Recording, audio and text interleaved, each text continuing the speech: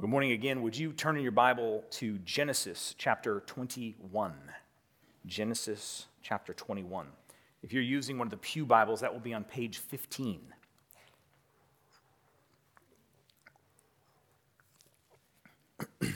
We've been moving at a pretty good clip through this first large book of the Bible, and I've found it important to remind us that the Scripture is remarkable.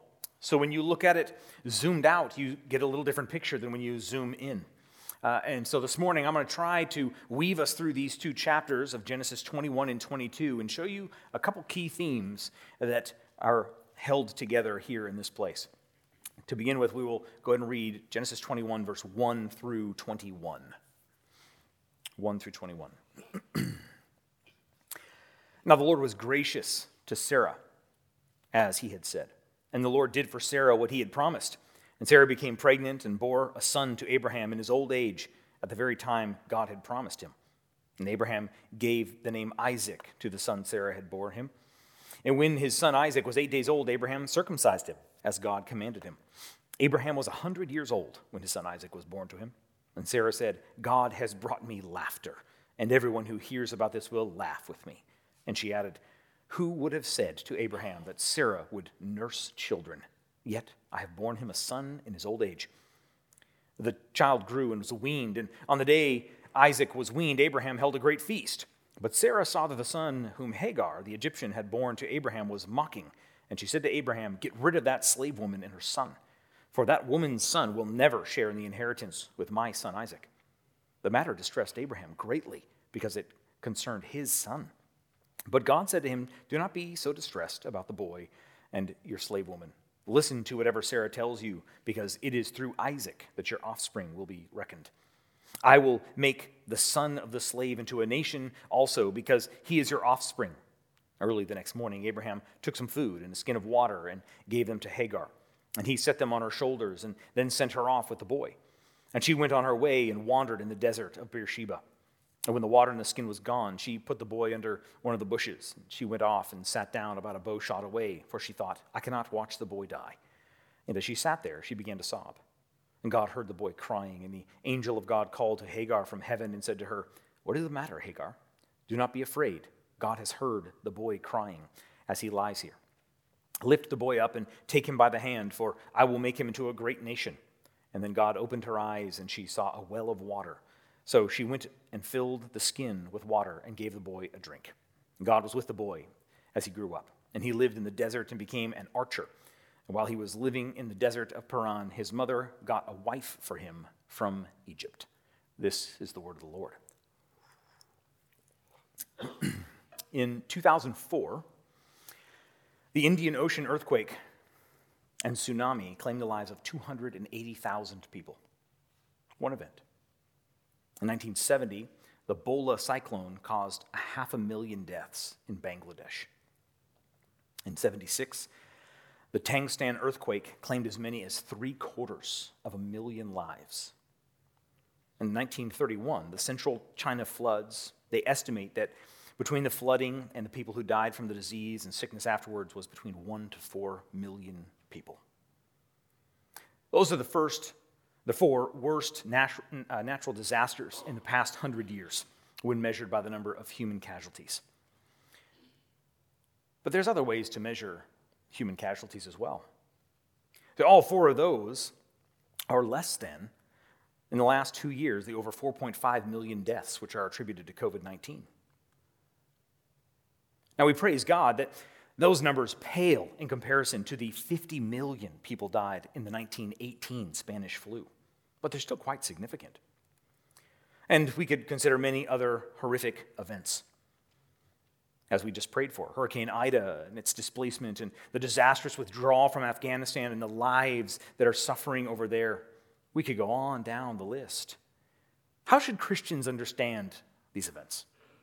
Trials and tribulations. How should we think about the difficulties which we run up against in this life? So some Christians have tended to respond by saying we just need to hunker down and hide out and wait. The very snarky way of putting it is, why polish the brass on a sinking ship Let's just hide out and wait till we're taken out of here. But I would argue, and I'm going to argue this morning from this passage, that is a deeply problematic way of understanding these events. Because as we saw last week in Genesis chapters 18 through 20, God providentially works out his plan in time, using the ups and downs of life, using even the sins of people, and using their prayers too. So God is working out his plan of redemption.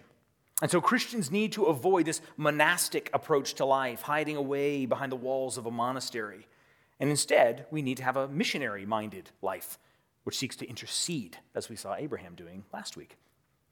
Well, this morning, that theme will continue on, but we'll see it shift just a little bit, because the main theme for this week will come up on the board here in a moment. The main theme for this week is this: God uses trials and tests to prove to his people the sufficiency of his word. It's written there at the bottom.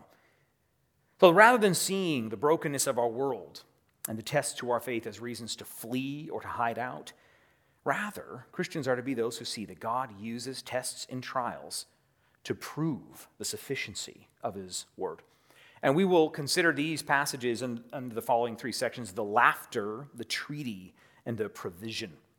These two chapters and these kind of three major stories that run through here actually will put directly at odds or directly a threat to the three promises which God gave to Abraham starting back in Genesis 12, which he promised him a land and a seed and a blessing.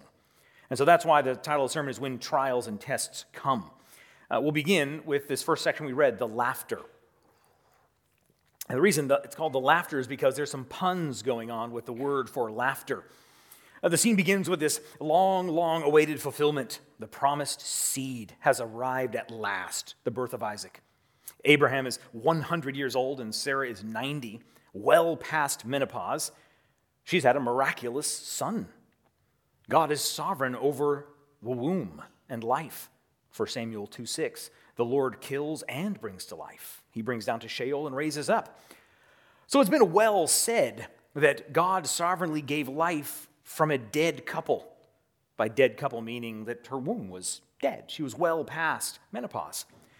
So in this one verse, we are transported, though, in verse 8, from the birth of Isaac and the laughter which Sarah had. Now remember, the laughter there is that both Abraham and Sarah had laughed before. Abraham laughed in marvel and Sarah laughed in disbelief. But the laughter is going to come up yet again. And here she says her unbelieving laugh has been turned into a laugh of amazement at what God has done. And then, as I mentioned, verse 8, as this transition is basically a 3-year period. It was roughly a 3-year time frame to wean a child. And the reason Abraham throws a big feast on that day was because infant mortality was huge. And so if you get a child through the weaning phase, then it was on much firmer ground. So they throw a big feast. But at that feast, there's another laughter that takes place. Our NIV translates it as the son of Hagar was mocking, but it's from the same root word he's laughing at. So you see this pun playing out on the word for laughter. So which is to say that this promised offspring is threatened. And since the blessing is going to come through the offspring, so too is the blessing threatened. Now there's a brilliant storytelling element that takes place in these first 21 verses. Ishmael's never named. He's referred to as Hagar's son, Abraham's son, the boy, but he's never named, which is a way of subtly demonstrating, which has already been made explicit, that Isaac is his only son, as we will see in the next chapter, that all the blessings and promises will come through him, the son of promise. Now, although Ishmael was Abraham's son, all those promises will come through Isaac. And this is the scene which I mentioned a couple of weeks ago. In Galatians 4, Paul is making commentary on this passage. And he says, quotes here from Sarah, "Cast out the slave woman or servant woman and her son, because the son of the slave woman will not inherit with the son of the promise, the child of promise." And the way that Paul applies that passage there in Galatians 4 is to say this, is what really matters is those who have the faith of Abraham. Not the direct lineage of Abraham is not what's important anymore. It's those with the faith of Abraham. Galatians 3:29. Those who have the faith of Abraham are heirs according to the promise. And that works itself out by saying, well, all those who live in the earthly Jerusalem, Paul says, are really sons of Hagar, which of course would have offended all the inhabitants of the earthly Jerusalem. But instead he says, no, those of faith, with the faith of Abraham, those are the children of Sarah, and their inheritance is the heavenly Jerusalem, as we will see. Well, back here in Genesis, Abraham first hears Sarah's call to get rid of the slave woman or servant woman. And that's a very tough pill for him to swallow. Ishmael's probably around the age of 16 here. And so he's had 15, 16 years to walk with Abraham as his father. Abraham loves him. It's his son. So we read that Abraham was distressed greatly by this. And this time, in contrast with the time before, where he should not have listened to the voice of his wife, here God specifically tells him, listen to the voice of your wife. She's exactly right. I will still make Ishmael great, but the promise will come through Isaac. But can you imagine that? Sending away your firstborn son with a skin of water and some food? It seems rather heartless at one level. Now, in the ancient world, though, this would have been very fair. He's giving her freedom. And I've already mentioned that the NIV translates it slave. It would be probably a better rendering of the Hebrew to say servant. These were oftentimes willing relationships. And so by cutting her loose and giving her water and food to go, he's giving her her freedom. She's no longer bound to her servant obligation. But we see some difficulty there because obviously the moment she runs out of water, it's pictured as though Ishmael's a little baby again. She sets him down by a tree, giving this image of how helpless they are. And of course, God appears to her and says that he will care for the boy and opens up her eyes to see the water which she's able to provide. And we are told that God indeed fulfilled his word, and Ishmael was to grow and to be a man. Well, in the flow of the two chapters, this is only the first time that Abraham will be called upon to entrust his child to the Lord. That's why pairing these two chapters together can be important. Many times we'll focus on Genesis 22 because that is the great giving of Isaac, but there's two children, two sons that Abraham has to give. And this is the first one. And he responds in fear and worry, and yet he turns in obedience to God. So these two sons become a demonstration of how God uses trials and tests for his people to prove the sufficiency of his word. But for the first readers, this would have struck them particularly interesting, because all the language used of Hagar in this story is going to be repeated for them in the Exodus. All the same key words and phrases of going out and sending out is going to be used of Israel.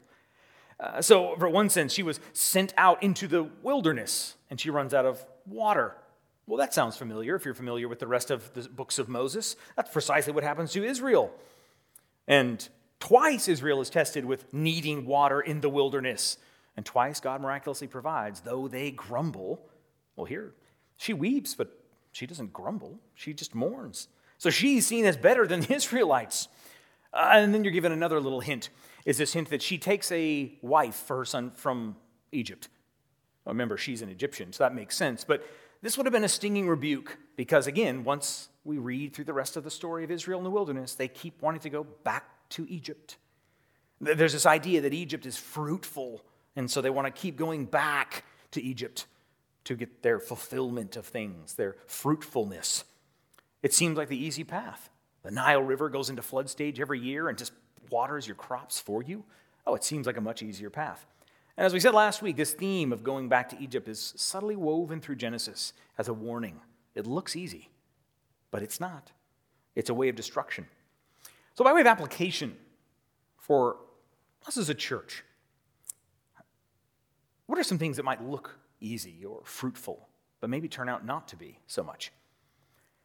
Let me illustrate this way. One of my favorite Christian historians is a man named Ian Murray. He wrote a number of books. I recommend anything he writes, but his book, Evangelicalism Divided, outlines a large shift that took place primarily in the 20th century in British and American Christianity. And Murray demonstrates how the roots of this change go back to a German theologian by the name of Friedrich Schleiermacher, the father of liberal theology. Essentially, what Schleiermacher's project was to downplay revelation, God's word, and doctrine, and to radically ramp up the fact that Christianity should really be about a feeling of absolute dependence upon God.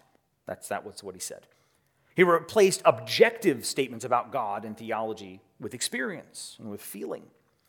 However, he did so not by coming straight out and saying, don't pay attention to the Bible or theology. He was much more subtle than that. He just only ever really talked about feeling and experience. And so Scripture lost its importance. Murray recounts a time when a friend came to Schleiermacher and he confessed to him, I'm a heathen in my thinking. I don't believe anything that Christianity teaches. And yet, he said, but in my feelings, perhaps maybe in his ethical standards or morals, I am entirely a Christian in my feeling, he said. To which Schleiermacher responded, understanding is not necessary. My Christian feeling is conscious of a divine spirit indwelling me, which is distinct from my reason. You see what's been done? We've severed the truths which you must believe and confess for the feeling which you must have. And now we sound an awful like Mormonism and the burning in your bosom.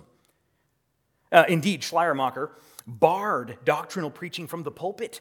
It was experience, not teaching, was to be the object of the preacher. He said this, the real thing in the religious discourse is an imparting of the religious consciousness or feeling. Here's the thing. Conservative Christians of the day didn't buy any of this, or so it seemed. They didn't really like Schleiermacher. He was put on the shelf as a bad guy, the father of liberal theology and all that.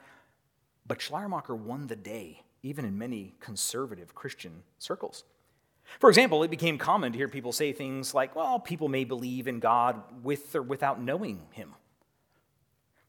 Let me show you how far this went. There's an interview, you can still look it up on YouTube, from Robert Schuller in the Crystal Cathedral during the old Hour of Power, for those of you who remember that. And he was interviewing Billy Graham. Billy Graham was no liberal. Billy Graham was a very conservative man. And Robert Schuller asks him in this interview, he says, what do you think the future of Christianity is? This is what Billy Graham said, and I quote, I think that there is the body of Christ, which comes from all the Christian groups around the world, or outside the Christian groups. I think everybody who loves Christ or knows Christ, whether they are conscious of it or not, are members of the body of Christ, end quote. It was just so much a part of the age and the culture that even Billy Graham used that language. You can go watch the rest of the clip, and he repeats it and very much clarifies that's exactly what he meant. Billy Graham, again, was no liberal, but it was just in the air. It was just something that was imbibed. And we think that we are more compassionate than God. And so when we see someone who just seems like a lovely person, that maybe we need to get rid of the doctrinal and get rid of the truths and change it. Christianity is about what we feel or experience and behave far more than what we believe. Well, I bring this up to remind us, Christian churches will always be tempted to look for some new thing, some new teaching, some new way to hook people. One of the greatest temptations Christians have faced since Schleiermacher is to trust our emotions more than our interpretations of Scripture. And examples could be multiplied again and again and again. But one of them is in popular Christian songs. I'd encourage you, go to the top 100 chart of Christian worship songs and read the lyrics. You'd be amazed how many of them don't actually say anything about God. Half of them, you'd wonder if they're even like talking about someone's boyfriend, is what they talk about. Let me give you another example of this. Years ago, there was a guy who was one of the finalists in the American Idol, and he got pretty big in the kind of rock scene, and he wrote this song that was clearly about being on the road and wanting to be back home with his family. I'm going home. And Christians were just like, yes, and because it was popular and it sold and it grabbed us just the right way. I mean, he's got a great voice. We pumped it all over Christian radio, so much so that there was a whole bunch of mothers who took their little kids and teenagers to go to this concert, thinking, oh, this will be a great Christian concert. No, it was a very, very secular rock concert, which was entirely inappropriate for young people. We are so quick to patent and stamp and use whatever works. And the sad reality is that songs work. They feel good. Well, in these chapters, what we see about Abraham is this. Abraham does not bend to his emotions. He trusts God's word. His emotion was, that's my son. But he trusted in God's word. So, friends, God does his work through his word, graciously using the trials and tests of this life to strengthen our reliance upon his word, not upon our feelings about his word or about this culture.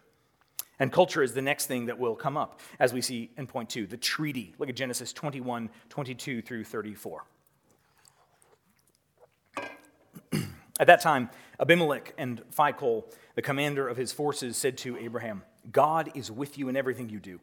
Now swear to me here before God that you will not deal falsely with me or my children or my descendants. Show to me and the country where you now reside as a foreigner the same kindness I have shown to you. Abraham said, I swear it.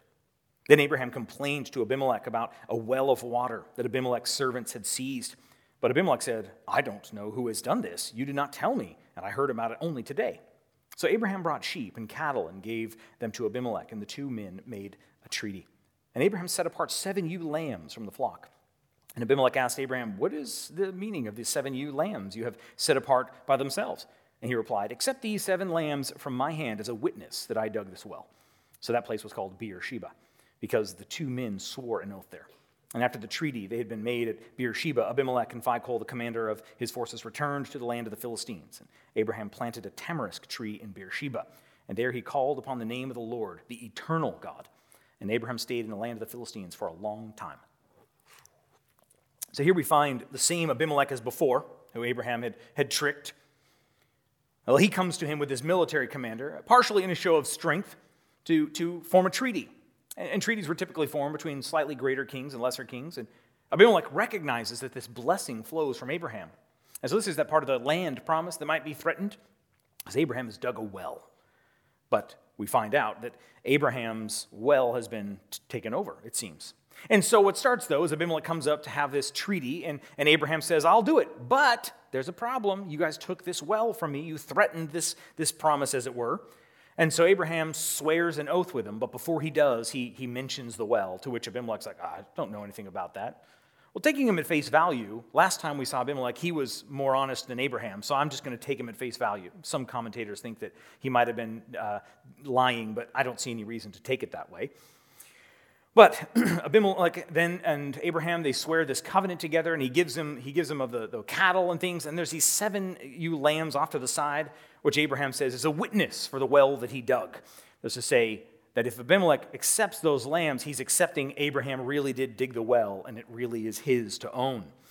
And then we're told that that place was called Beersheba, which is a pun, because the Hebrew can be read well of 7, Sheva, 7 sheep, or well of oath or promise, Beersheba. It's a pun. It can be taken either way.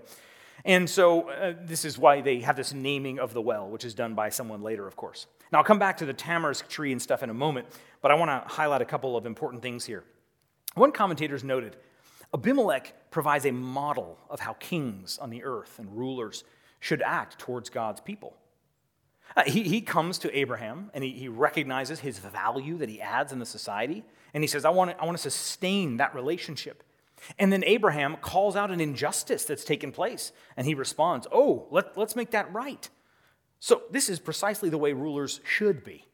And earlier I prayed, and we're reminded that Paul told Timothy that I urge then, first of all, that prayers, petitions, intercessions, and thanksgivings be made for all people, especially for kings and those in authority, that we may live peaceful and quiet lives in all godliness and holiness. That's 1 Timothy 2, 1 and 2. That's why I regularly pray for governors and leaders in our country, because we're commanded to. We pray for them. We pray that their leadership would allow us to continue to worship as we're supposed to live quiet lives. But here's the thing. We don't always get good leaders. And there's other texts in the New Testament which speak to this issue of leadership, which we need to consider. In particular, one of the more well-known ones is Romans 13, 1 through 7. Here's some key sections from that passage. Let everyone be subject to the governing authorities, for there is no authority except that which God has established. The authorities that exist have been established by God. Consequently, whoever rebels against the authority is rebelling against what God has instituted. And those who do so will bring judgment on themselves. For the one in authority is God's servant for your good. They are God's servants. Therefore, it is necessary to submit to authorities, not only because of possible punishment, but also as matters of conscience. I don't know about you, but those verses can make us a little uncomfortable in some of the days that we live in, if we're being honest. And I've heard many Christians argue, well, see, the thing is that they're servants for your good. And so maybe this text doesn't quite apply to us. Well, I'd be prepared to say that that is to treat the Bible like a wax nose. Because Paul wrote this about the Roman authorities who would behead him, not for a crime, but for exercising his religious right, preaching the gospel, a right they didn't acknowledge. Peter's going to say the same thing. 1 Peter 2, 13 through 17. Let everyone be subject to the governing authorities, for there is no authority except that which God has established. The authorities that exist have been established by God. Consequently, whoever rebels against the authority is rebelling against what God has instituted. Basically the same language. Oh, and by the way, Peter wrote this of the Roman government, perhaps even of the emperor who would have him crucified upside down if tradition is correct. Both Paul and Peter, then, are very clear. There is no authority that has not been given by God, which is to say that God is providentially ruling over all things, as we've seen last week, and that includes rulers. Rulers for both good and evil. See, one theologian has wisely said, way in the past, if we look to God's word, we are not only subject to authority of princes who perform their office towards us uprightly and faithfully as they ought, but also to the authority of all who perform not a whit of the prince's office. He goes on to say, indeed, the Lord says that they who rule unjustly and incompetently have been raised up by the Lord to punish the wickedness of his people. See, friends, even unjust rulers are raised up for God, for his purposes.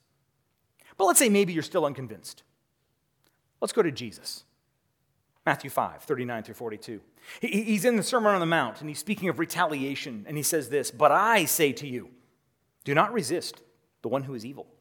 But if anyone slaps you on the right cheek, turn him the other also. And if anyone would sue you and take your tunic, let him have your cloak as well. And if anyone would force you to go 1 mile, go with him 2 miles. That last little statement, going 1 mile, that was bound up with a Roman law, where a Roman soldier could commandeer anybody to say, you are now going with me and you're going to carry my luggage for 1 mile. You could say that mandated you to do this. They commanded you to do this. And Jesus' call to them was, go willingly 2 miles. Friends, how does that land given our current context? Does Jesus' words shape our thoughts about submitting to unjust laws and unjust rulers? We must remember, friends, our hearts are deceitfully wicked, as Tim prayed. We will continue to sin and to think wrongly about these things. And I would just submit to you that we need to be careful to react to governing authorities, even unjust ones, and make sure that our response is Christian. I'm not about to prescribe how these situations need to be prescribed and applied to your life as individuals and the various difficulties and situations we live in. But, friends, we stand on the firmest possible ground when we say that God is sovereign over the rulers and even unjust rulers. So perhaps we should listen to Peter and Paul and Jesus, and instead of reacting, perhaps we should pause. Maybe rather than getting angry, we should lament. Maybe we should start by mourning over the Holocaust that is the abortion industry. Maybe we should weep over the $150 billion human trafficking industry, $99 billion of which is sexual exploitation of human beings, kept as slaves. Maybe we should mourn the fact that someone who is known to have done this, Jeffrey Epstein, was palling around with presidents from both political parties, and Bill Clinton and Donald Trump. Think on that for a minute and tell me America does not deserve wicked rulers. Maybe we should look at the tendency of American Christians to be more worried about politics than evangelism. Maybe we should weep for what passes as Christianity. You see, maybe we should, as we will see Abraham do in a minute, realize that when we're being tested and tried, the question at the end of the day is, will we trust God's word? We sang, we dare not trust even the sweetest frame, but wholly lean on Jesus' name. Friends, is that how we respond to wicked rulers? Because As with Abraham, friends, we have no lasting city here. Or it may seem that the land promise is being threatened, but Abraham was looking to the city whose builder was God. We're citizens of heaven. We're just sojourners, called to be disciples who pick up our cross and follow our Lord. So friends, may we be known as a people who worship God far, far more than we fight the power, whatever that's supposed to mean. So, how are these scriptural truths working themselves out in your life? Are you finding it true that the tests and trials of life press you back into the reality and sufficiency of God's word? Because that is exactly what will happen to Abraham in the next scene when he is called to the greatest test, which I think most of us, if we're honest, would not pass as well as Abraham does. But before we get there, those last 2 points I mentioned, it has this little interesting line. It mentions he planted a tamarisk tree and then called on the eternal God. Those are unique phrases in Genesis. What are they all about? Well, the tamarisk tree was a sign of fecundity or fruitfulness. So Abraham calls on the Lord, trusting in God's fruitfulness. Notice he's just sent away his son, Ishmael.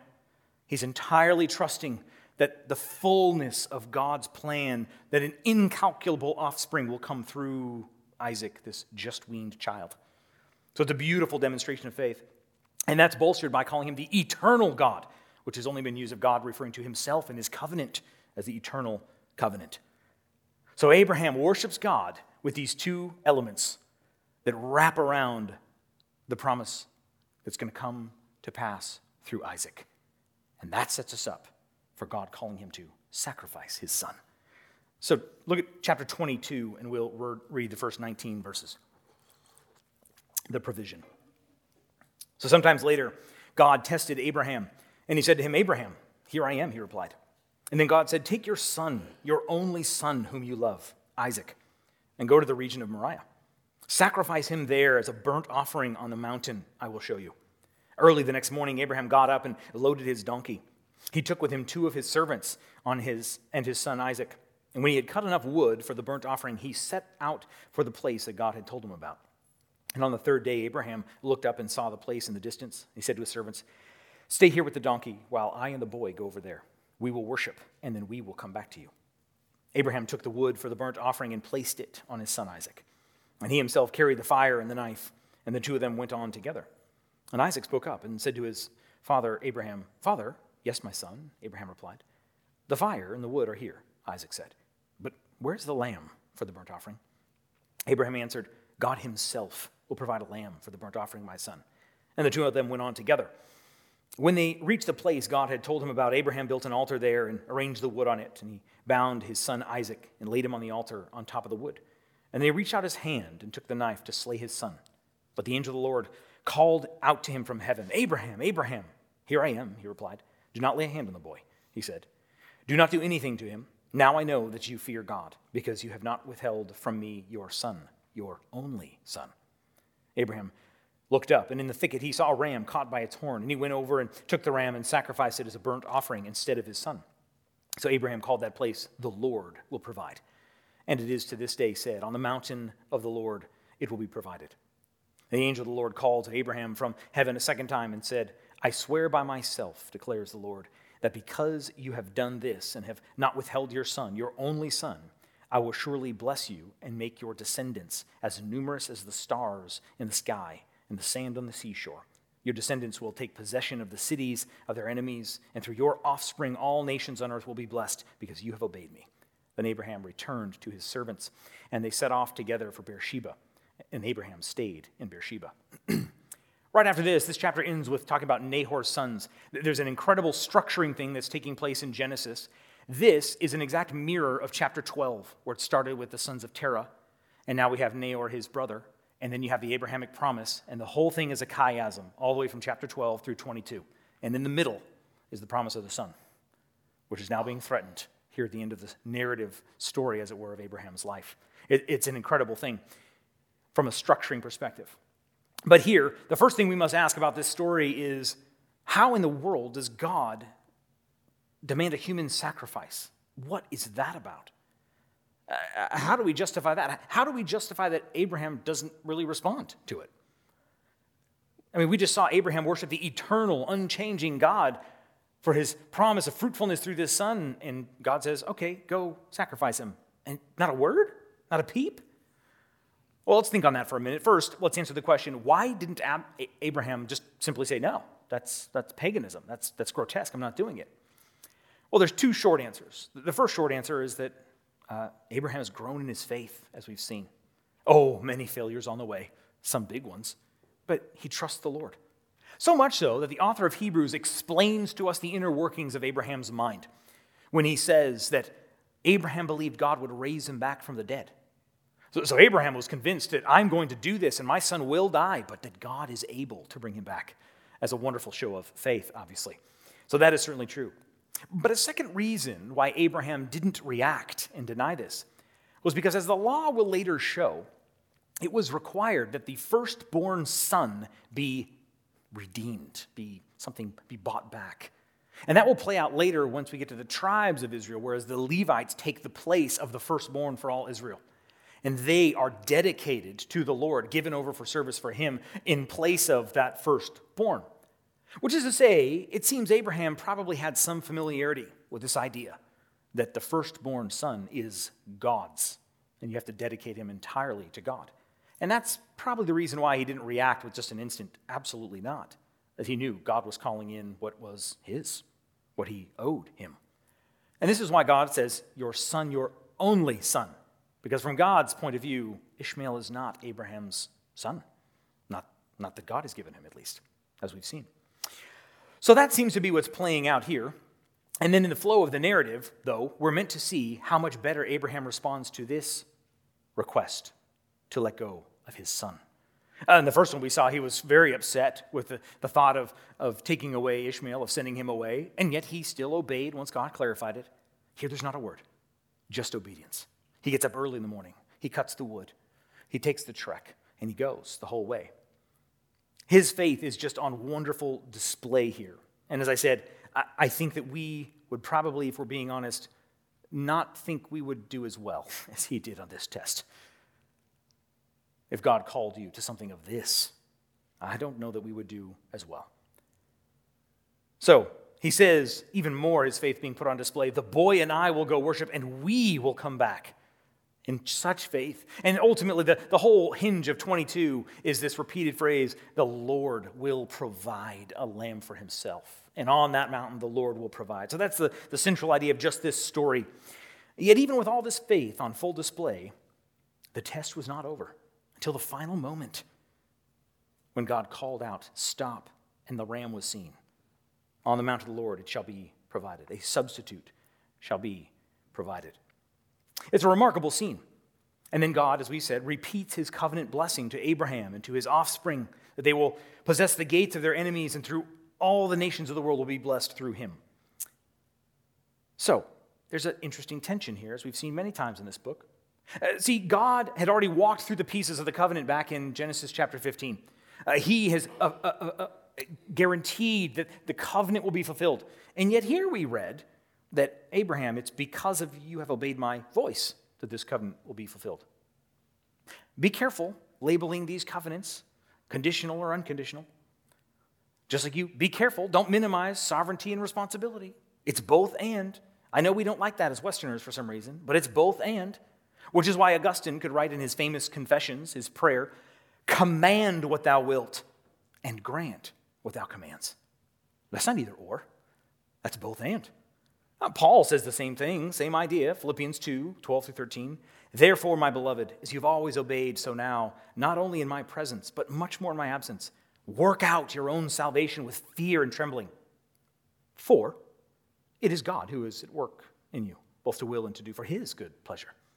Both and. God would assure the covenant would be fulfilled.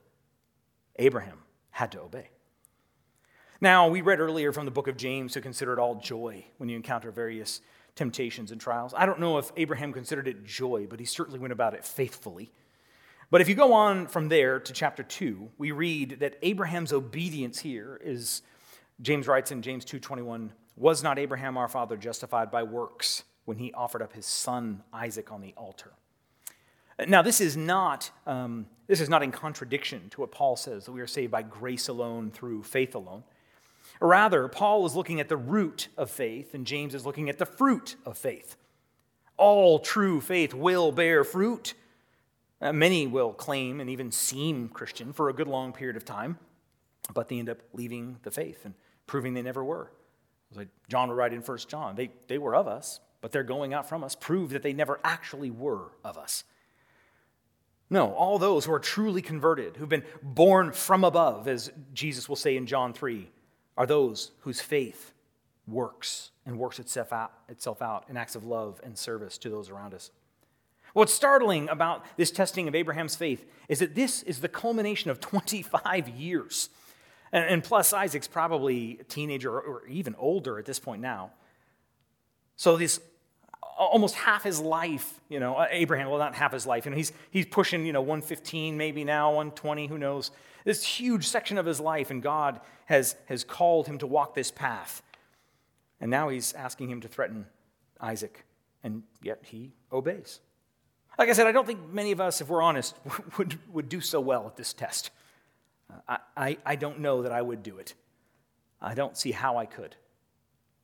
Which I think is why the New Testament speaks of the Lord giving us gifts of faith. But it's a wonderful picture for us to consider. Because what this means is that Abraham's trust in God was not in the promises of God, but in the God of the promise. You see, we can be incredibly adept at worshiping the promises of God more than God himself. One commentator put it this way: paradoxically, it is because Abraham was willing to put the promise on the line and risk losing it that the promise was renewed. Had he clung to the promise in an idolatrous fashion, choosing the promise over God, then the promise itself would have apparently been placed in jeopardy. Or Jesus puts it this way: whoever wants to save his life will lose it. Whatever loses his life for my sake will find it. How about for us? Are there some promises which maybe you're clinging to more than God himself? Or ask the question a different way. Imagine the thing in your life that you're most terrified of losing. Maybe you've worked so diligently to establish this or to secure this. You've bent your life around this particular relationship or person or thing. If that's threatened, how do you respond? Does it shake your faith in God? If so, friends, I would submit to you that whatever that thing is, that is functioning as your true object of worship, as your true hope. The beauty of Abraham's response and obedience in this section comes from him refusing to cling to that which is most precious to him, demonstrating that God is ultimately what is most precious to him. And as with Abraham, perhaps God is using trials and tests to prove to us the sufficiency of his word, that his promises are sure. That's why the central verse in this section, on the mount of the Lord, it was provided. It has been well said that the doctrine of penal substitutionary atonement is the greatest summation of the gospel. Now, let me unpack that for you. Penal is penalty, that Jesus took the penalty we deserve for our sins by substituting himself for us. Notice the logic. The ram was substituted specifically for Isaac. Jesus was substituted for God's people. As he explains in John 10, he lays his life down for his sheep whom he knows, and they know his voice. Jesus substitutes himself by taking the just penalty and the wrath of God, which his people deserved. And he exchanges it for his righteousness. This is the great exchange of 2 Corinthians 5:21. For our sake, God made Christ to be sin, though he knew no sin, so that in him we might become the righteousness of God. Now, there's a number of other wonderful hints in this passage where the wood is placed on Isaac. Just as he carries the wood up the hill, so too Jesus would carry the wood up the hill to his place of execution. And there are other wonderful little things as well, that he is the Son, the only Son of the Father, as we see here. But the central message of Genesis 22 is of God's providing a substitute that is perfect to accomplish his intended goal. It's why Christ could say on the cross, "It is finished." He had completed the work. For by a single offering, he has perfected for all time those who are being sanctified, Hebrews 10:14 would say. So whereas we, like Abraham, often fail, and where it is doubtful that we would ever have obeyed in this situation, the wonderful glory of the gospel message, friends, is that we're not saved by the measure of our faithfulness and how well we navigate the tests and trials of life. Rather, we're saved because the Son of God took on flesh and substituted himself for the sins of his people, so that all those who repent and believe in him will find him to be an all-sufficient Savior. See, the trials and tests of life will and continue to come, as we recounted 4 major natural disasters, not even considering diseases and wars and famines and other such things. But Jesus has sworn that no one will snatch his sheep from his hands. So friends, in the midst of the trials and tests, may we be reminded of Jesus' words, that in this life we will have tribulation, but take heart, because he has overcome the world. Or as Spurgeon put it so wonderfully in his devotion morning and evening, friends, by honor and dishonor, by evil report and by good report, by plenty and by poverty, by joy and by distress, by persecution and by peace, by all these things is the life of your souls maintained. And by each of these you are helped on your way. Oh, think not, believer, that your sorrows are out of God's plan. They are a necessary part of it. We must, through much tribulation, enter the kingdom. Learn then even to count it all joy when ye fall into diverse temptations. And then he quotes an old hymn. Oh, let my trembling soul be still, and await thy wise, thy holy will. I cannot, Lord, thy purpose see, yet all is well, since ruled by thee. Friends, God uses the trials and tests of this life to prove the sufficiency of his word, but especially the sufficiency of his word made flesh in the Son, the Lamb for sinners slain. Would you pray with me? Heavenly Father, we thank you so much for your word and for the glorious reality of the substitution of your Son, which we will come to celebrate in the supper. And we pray that as we join together in eating and drinking and proclaiming the Lord's death until he comes, that reality would shape our lives more and more until he does. For Jesus' sake, amen.